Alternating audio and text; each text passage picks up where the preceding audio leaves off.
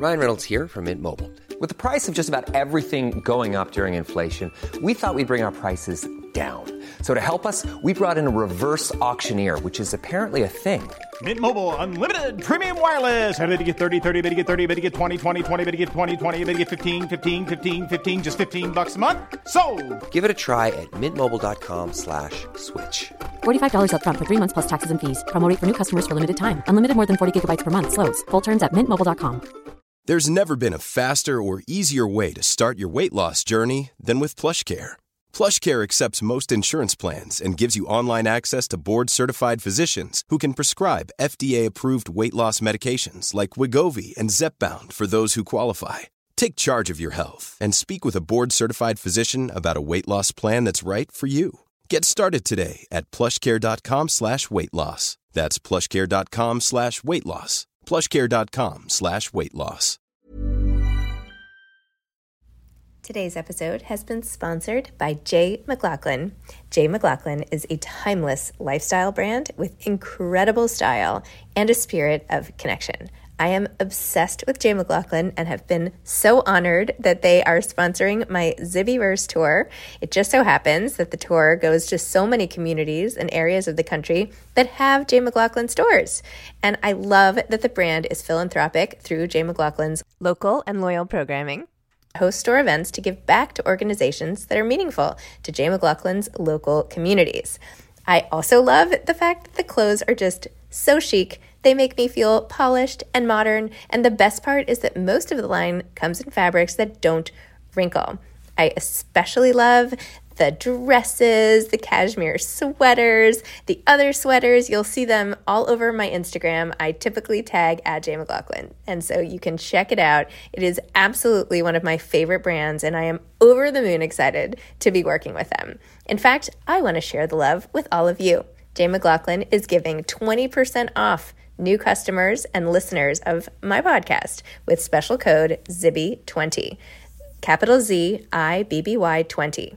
That's 20% off for new customers and listeners of the podcast with special code capital Z ZIBBY20.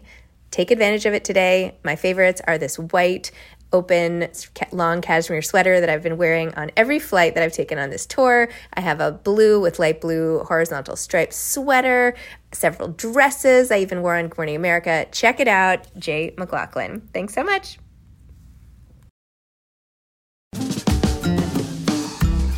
Hi, I'm Zibby Owens, the creator and host of the award-winning podcast that you're listening to right now. Thank you so much, called Moms Don't Have Time to Read Books. It is a daily podcast, 365 days a year, and each day we talk to an author about all of the things related to their career, their book, their life, and more in 30 minutes or less, because who has time? I am now an author myself, although I wasn't when I started this podcast, and you can get my new memoir, Bookends, a memoir of love, loss, and literature, wherever books are sold starting July 1st, and my children's book, Princess Charming. You can learn more about me at zibbyowens.com, but really you're here to learn more about the authors, and that is what we're going to do. Also, be sure to check out all the other podcasts in the Zcast Podcast Network. You can learn more at zcastnetwork.com and definitely check out those shows as well. Laura McBrayer is the author of Like a House on Fire. She is a graduate of Yale with a law degree from UC Berkeley. A working mom of 3, she is the head of business affairs for an entertainment company in Los Angeles. Like a House on Fire is her adult debut. Welcome, Lauren. Thank you so much for coming on Moms Don't Have Time to Read Books to discuss Like a House on Fire, the novel. Thank you so much for having me. I don't think I've read another book lately where within just a few pages, I'm like, oh, I would be friends with that person writing this book. When there's a scene in the beginning where you have like this job interview and the frazzled mom is like, I just need to get out of the house. Can you hire me so I can like just get out of the house? And I was like, that is perfect.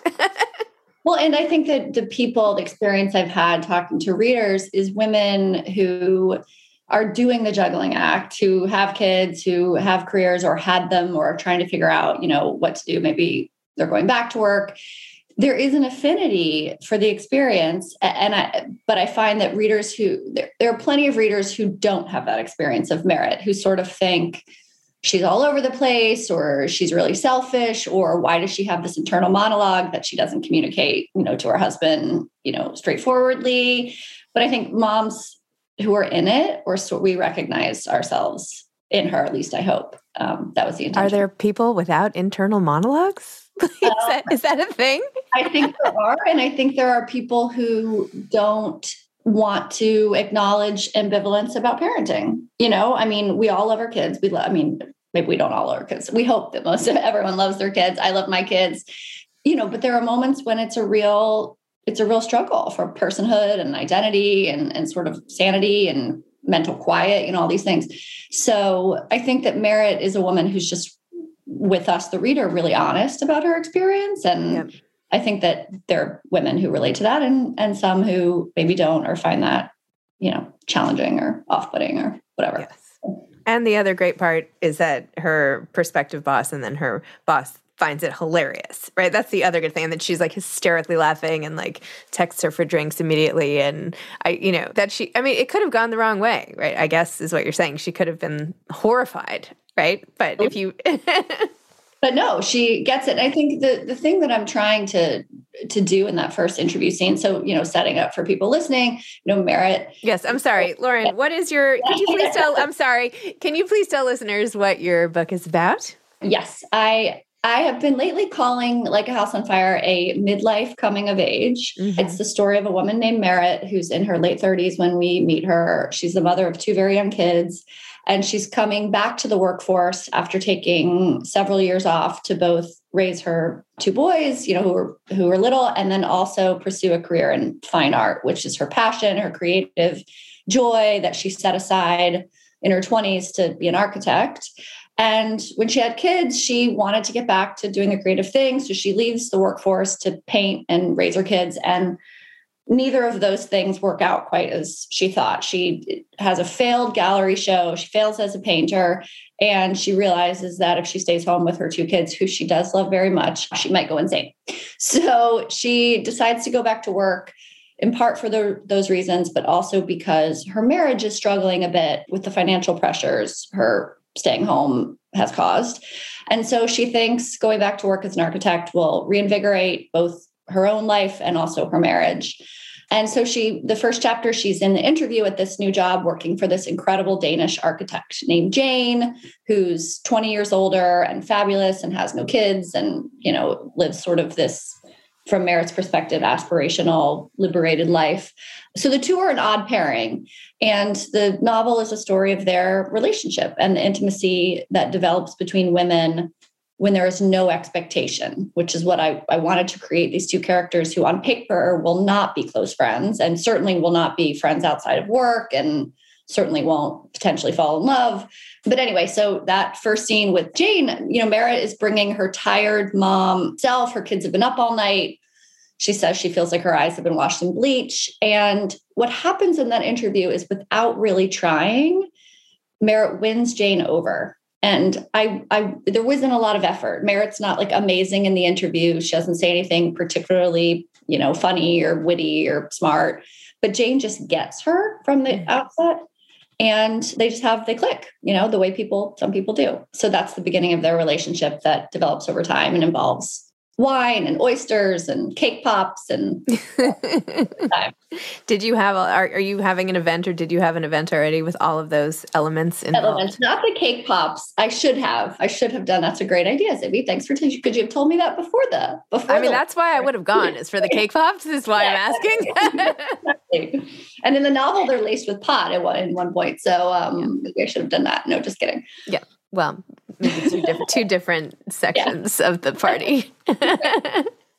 Okay, so how did this novel come to you? This is your first novel. Tell me about the whole thing. Tell me about, did you always want to write? Where did this come from? Is this your first novel actually, or just the first published novel? It is not my first novel, actually, and also not my first published novel, in truth. I published 3 young adult novels. Okay. I'm like, it says it's her debut. But... Well, they're clever. They say adult debut. I wrote 3 young adult novels under my maiden name, the last of which came out in 2017.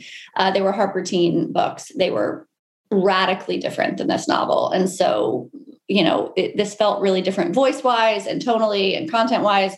So it is my adult debut, but also it's just so different that it felt like the right thing to do for the marketplace too. I didn't want any, 12-year-old teen girls picking up this novel. Trigger warning, it's for adults. So I had written these 3 young adult novels. And after my third, which came out in 2017, I knew I did not have another YA book in me. I felt just with clarity, whatever I had been doing or saying for the teen readers, there just wasn't another story in me. And there was a bit of a creative desert that happened after that. And I think in part it was the book came out, and part it was that I just had my third child. And, with every kid, it gets exponentially harder, as moms know. And so I was dealing with that and sort of the depletion that came after that. And I just wasn't sure what I wanted to write. And I had this feeling that I wanted to write a memoir, but I didn't have anything to write about. Like, I wasn't sure what the memoir would be. And I wasn't self-important enough to think like, oh, people need to hear from me. But it was this instinct to sort of write something that was deeply personal. And I was on a girls' weekend with some women, one of whom was a close friend, and the rest I didn't know very well. And I fell asleep by the pool reading Conversations with Friends, actually, and woke up with these 2 characters, Merritt and Jane, in my head. Like, I could hear them speaking to each other clearly. Their names were different then, but they were so fully formed as characters. And I saw what I thought was the arc of the novel. It was, the same sort of setup, and they meet, and the age difference. In my head, initially, it was sort of like a one night they cross over and then realize the friendship's too important. That's what I thought I was writing. So, I just was like, this is interesting. This feels different. And I started writing, and it literally just poured out. I mean, it was very clear. I knew what I was doing. I didn't need to plot it or outline it the way I had with my YA novels, which were, heavily plotted, and I knew everything that was going to happen ahead of time. This just organically, these characters told me who they were and how they felt about each other, and also that their relationship would not cross over for just one night. They were like, what do you think we're doing here? We've come this far.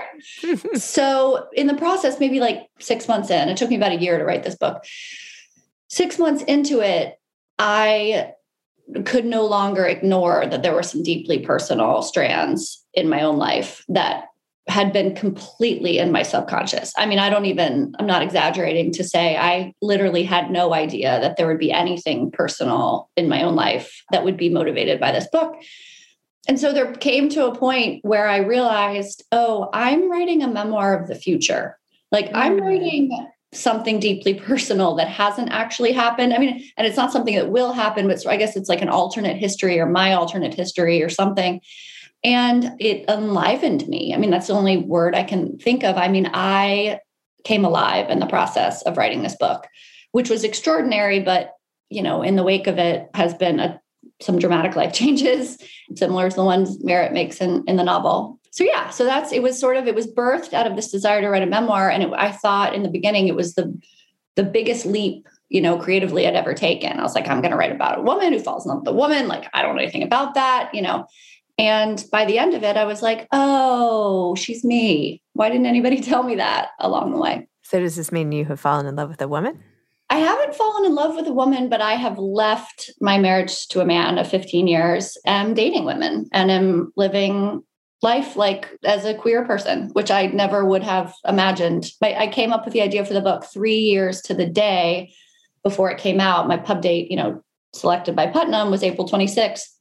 April 26, 2019 was when this idea, these women arrived in a thunderclap in my mind. And, in 3 years, I went from one version of myself to a radically different one, all motivated by a book. I gave myself permission through the book to explore the questions I would have been terrified to ask in real life. And so I think that's the gift of writing. I mean, I encourage people to just write the story and write it, metaphorically, write it completely fictionally. Like, just give yourself permission to let your imagination run wild and see where it takes you. Be prepared. It might take you somewhere you don't expect, but anyway. That is amazing. It's like a novel of empower. It's like finding your voice through these women's voices, and then you actually acted on. Like, that's so great. That's amazing. Well, and it's interesting, people, as another sort of like warning to people, there is infidelity in the novel. And as you can imagine, people have strong feelings, about infidelity. There were some publishers actually, as my advice, like, do you have any advice to aspiring writers? I was like, don't write about affairs, harder to sell. But the infidelity for me in this novel was not a device that sort of minimizes it, but I needed Merritt and Jane to, like I said, have no expectation. Mm-hmm. If you think that someone you meet, there's a potential for a romantic future, all of your decisions are guided by that inkling, even if it's just in the back of the head. And I think, the old When Harry Met Sally concept of men and women can't be friends, if it had been a male boss and a female employee, you're always thinking, is there something between them, So I needed Merritt to be married. I needed Jane to be married at the outset. I needed Merritt to never have considered that she could fall for a woman or certainly be attracted to one. So it sort of became the constraints of the novel to allow me to give these women that complete lack of expectation that they would end up together. So anyway, I mentioned that just because it's funny that there is infidelity at the center of the novel, but it's not really a novel about an affair, or at least that wasn't how I was constructing it, if that makes sense. I feel like there's so many books with infidelity. Is it because it's written by a woman? Like what, or is it because the infidelity is with a woman? Like, I feel like that's such a common thing in movies and in books, and that's just like one of those devices. So Esther Perel says, estimates are like could be in the 80% of people who have an affair. So it's right, a very active part of the human experience. I think, there are tons of stories with affairs. I think there are publishers, understandably, or editors in particular, that are really reticent. I mean, actually at Putnam, the first editor we submitted to was like, this is an amazing story. I don't publish infidelity. Here's a colleague who I think will like it. Interesting. Yeah. So a little tip for writers. Wow. So how do you feel? You have a whole new life. You're an adult novelist. You're dating. You're not the mom at home wondering what to do. You're like, now what? How do you feel? Like, are you excited? Are you scared? Are you happy? All of the above, all of the above. It's a terrifying but exhilarating experience. I think like Merritt, I didn't feel like I had any reason to be unhappy, 5 years ago, 3 years ago. I had 3 healthy, wonderful kids. I had a kind and decent, hardworking husband. I had friends, a community, a life, a job, all these things. And I was really asleep at the wheel. But I couldn't look inside because I didn't want to figure out why I was so unhappy. I'm sort of predisposed to happiness. So I'm not a melancholy person. I'm, so I was sort of like, it's all fine. It's fine. Everything's great. But speaking of internal monologue, a turning point for me was in early 2017, actually maybe early 2018. I went to a family fun night at my kids' school. My older 2 were involved in I'll call them festivities. It's madness. It's one of those color wars. They have like the chalk. Yes. We all care about toxic things. Surely this can't be good for their lungs. It's like artificial colors sprayed all over them. They're screaming. There's loud music. It's hot because it's, summer in LA or May in LA. And I had my youngest in a stroller and I'm pushing him around, and I realized, and I have never felt completely at home with the moms who stay home full time because they have time to network and chit chat and spend time together. So they have a close knit group. And then there are the really busy, high powered, like career moms who, work all the time and sort of have a support system for them. I was kind of this flexible schedule, creative, but I also had a day job. I just never felt like I had school moms who were close friends. So anyway, I'm pushing the stroller around at this event. Everyone's talking. People seem happy, laughing. And I realized all of a sudden that I had no thoughts in my head. I had no thoughts. It was me. I was like, who am I? Where did I go? I'm not thinking anything. I'm just pushing the stroller and looking at these screaming children. And it kind of woke me up because the realization, I was like, this isn't me. I'm not this person pushing a stroller with no thoughts who just am shuffling around in like bad jeans. This is, where did I go? And I think a lot of moms have that moment, of sort of like, this has been great. I love being a mom. I love being wrapped up in my kids' lives. But then at some point I've gone too far and I've lost myself in these roles. And I think particularly if we're a wife and a mom and we have a job and we have a creative pursuit and we try to be a good friend and, we show up for people, we're involved in charities. It's like, we're so involved and we're playing so many roles that the meanness of me, I think, got kind of lost. Anyway, for me in that moment, it was like, who am I? I need to get myself back. And I think that was the beginning for me to really start to ask questions. And I think that's why I wanted to write a memoir. It's like, I need something that's deeply mine. I need to feel like I have something to say. Anyway, so life now it's in a lot of ways the same. I'm still the same mom. I have, my parents have had a more difficult time with the transition. And I'm sort of like, I'm not going to suddenly present as a different person. I'm still the same me, so things feel different, but in a lot of ways the same, doing the same stuff, working the job, writing the books, raising the kids, being a friend.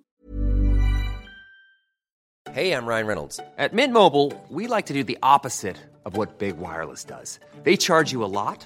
We charge you a little. So naturally, when they announced they'd be raising their prices due to inflation, we decided to deflate our prices due to not hating you. That's right. We're cutting the price of Mint Unlimited from $30 a month to just $15 a month. Give it a try at mintmobile.com/switch. $45 up front for 3 months plus taxes and fees. Promo rate for new customers for limited time. Unlimited more than 40 gigabytes per month. Slows full terms at mintmobile.com. Even when we're on a budget, we still deserve nice things. Quince is a place to scoop up stunning high-end goods for 50 to 80% less than similar brands.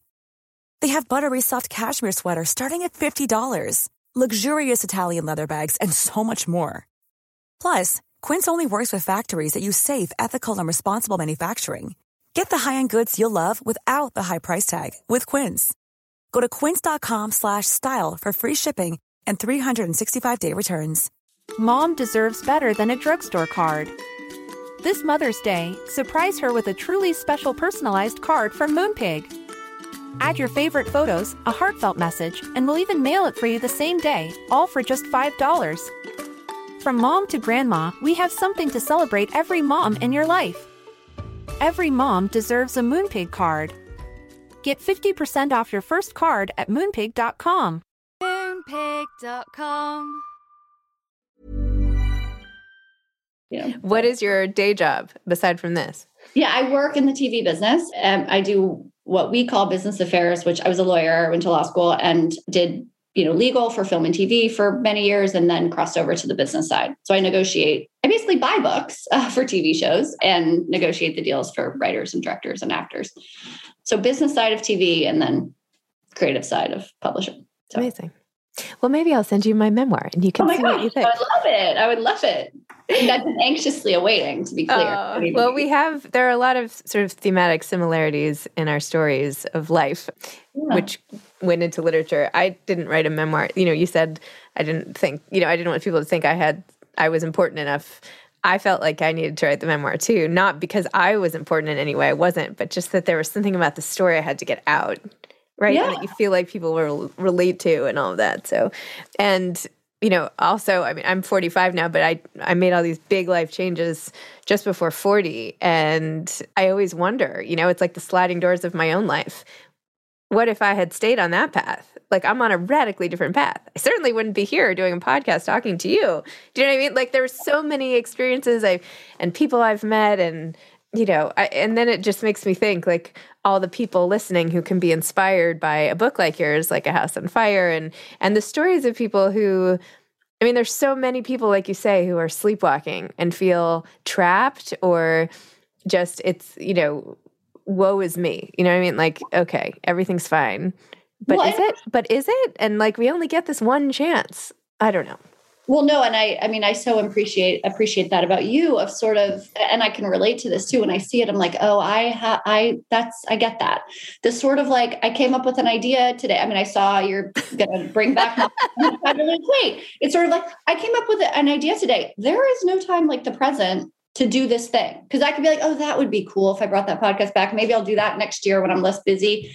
Never less busy. Zibby Owens is never less busy, but that sort of thing of like the moment is now, and this is the only life I have, and I have to seize seize the moment. And I think for women, I mean, it was definitely true for me. 40 was the thing. I mean, 40 was the year I told my husband I wanted a divorce. 40 was the year, I moved out. I mean, all these things I think happen to women at this point in life because it's this kind of reawakening for so many of us after we've done all the things that society tells us we're supposed to do. We got married, we earned money or did something to contribute to a family, and then we had children. And so it's like, now we're set. Yep. And we're going to ride that out for the rest of our lives. And for some people, I think that's perfectly satisfying. Mm-hmm. And the rest of us are like, oh, wait, but I'm happy I did those things, but there's so much more I need to do it. And I think for a lot of people, they can do it in the context of the existing marriage, or, the existing life. But for me, I needed to make these changes. I needed to make these changes, and everyone in my family is more alive now. We were all a little bit, even my kid, even the kids, the subtle sort of like deadness of a mom with no internal monologue. Anyway, people worry a lot about my kids, but my kids are doing great. Yeah. I probably shouldn't. When I told some people that I was first, getting divorced or whatever, they were like, oh, but your kids, and like, my kids are amazing right now. My kids are great. They're better than ever. Like, I mean, who knows, right? But I don't know.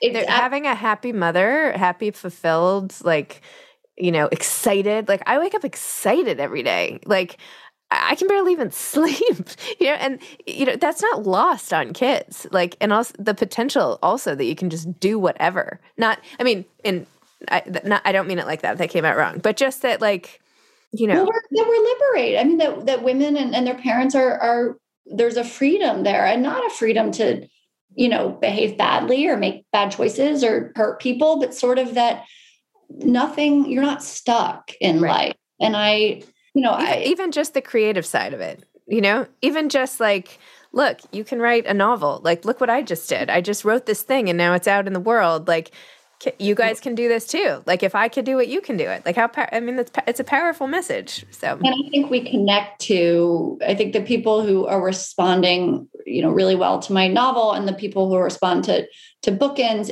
this idea of, you're not trying to be aspirational in like a prescriptive way of like, what you should do if you're unhappy in your marriage is fall in love with a woman and leave. No, you're like, here's my unique story. And I don't mean, it's not a memoir, but here's this slice of a character in her journey. Yep. And the thing you connect to is desire. And I don't necessarily even mean romantic desire. It's like, here's a woman who decided what it was that she wanted. Yep. It wasn't what people told her what she wanted, what she should do. It's not the societal roles prescribed to her.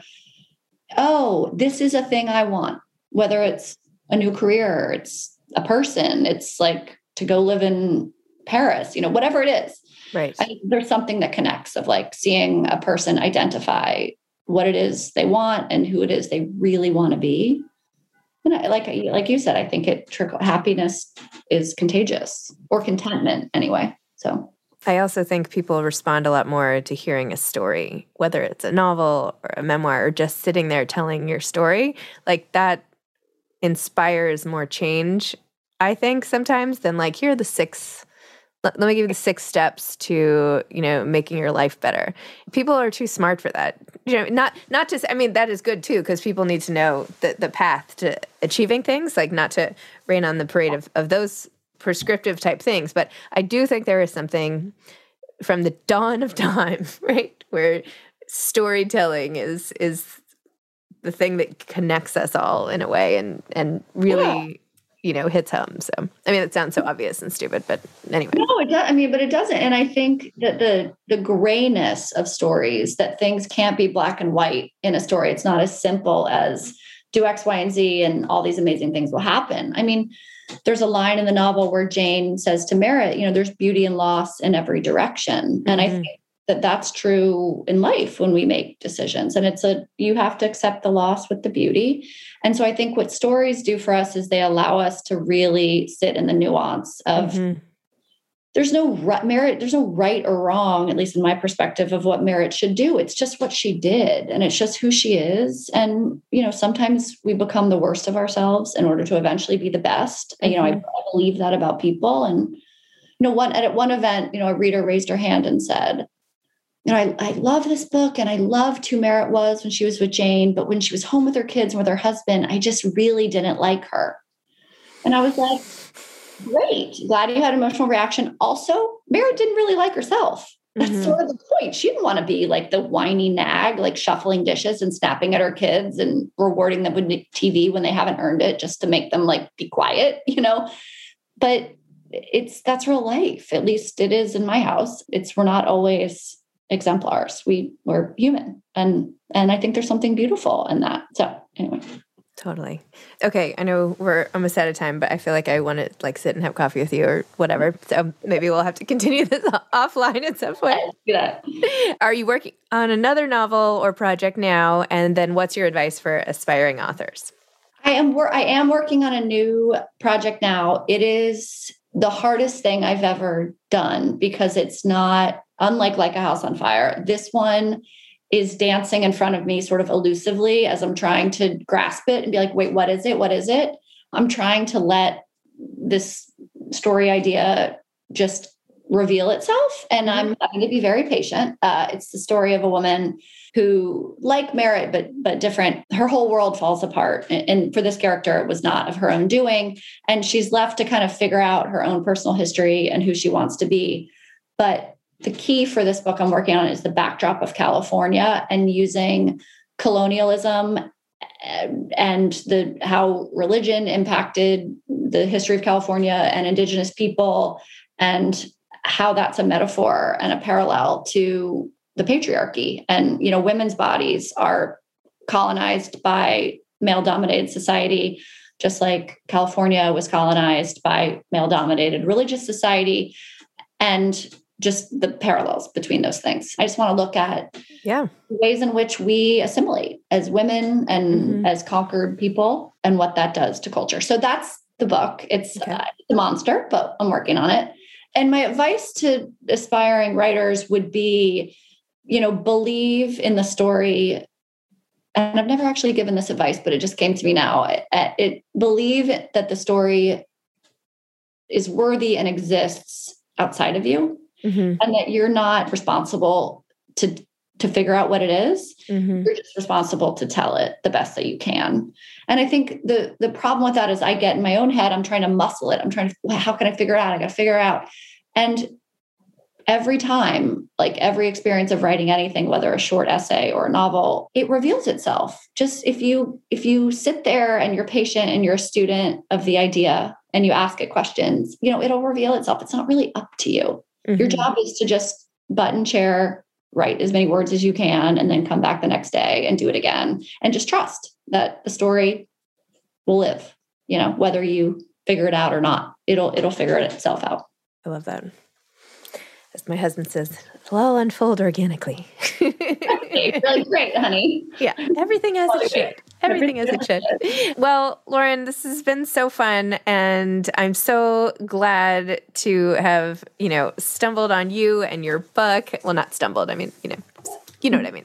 Connected with both the book and the person. And anyway, thank you. This has been really interesting. Thank you for having me. It's been great. My pleasure. Okay.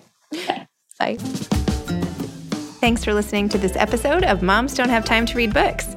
Don't forget to follow me on Instagram at Zibby Owens and at Moms Don't Have Time to Read Books. Also sign up for my newsletter at zibbyowens.com and sign up for my virtual book club and meet lots of authors on Zoom every other week. Thanks so much to Steve and Ryan at Texture Sound for the sound editing. And thank you to Morning Moon Productions for providing this fantastic intro and outro music.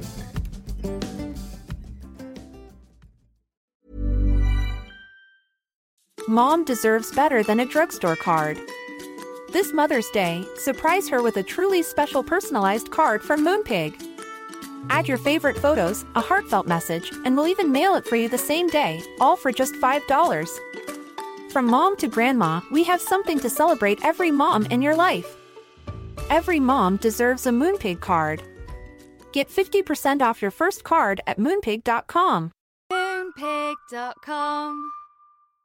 Imagine the softest sheets you've ever felt. Now imagine them getting even softer over time. That's what you'll feel with Boll & Branch's organic cotton sheets. In a recent customer survey, 96% replied that Boll & Branch sheets get softer with every wash. Start getting your best night's sleep in these sheets that get softer and softer for years to come. Try their sheets with a 30-night guarantee. Plus, get 15% off your first order at bollandbranch.com. Code BUTTERY. Exclusions apply. See site for details. Hey, it's Paige DeSorbo from Giggly Squad. High quality fashion without the price tag. Say hello to Quince. I'm snagging high-end essentials like cozy cashmere sweaters, sleek leather jackets, fine jewelry, and so much more. With Quince being 50 to 80% less than similar brands. And they partner with factories that prioritize safe, ethical, and responsible manufacturing. I love that. Luxury quality within reach. Go to quince.com/style to get free shipping and 365-day returns on your next order. Quince.com/style.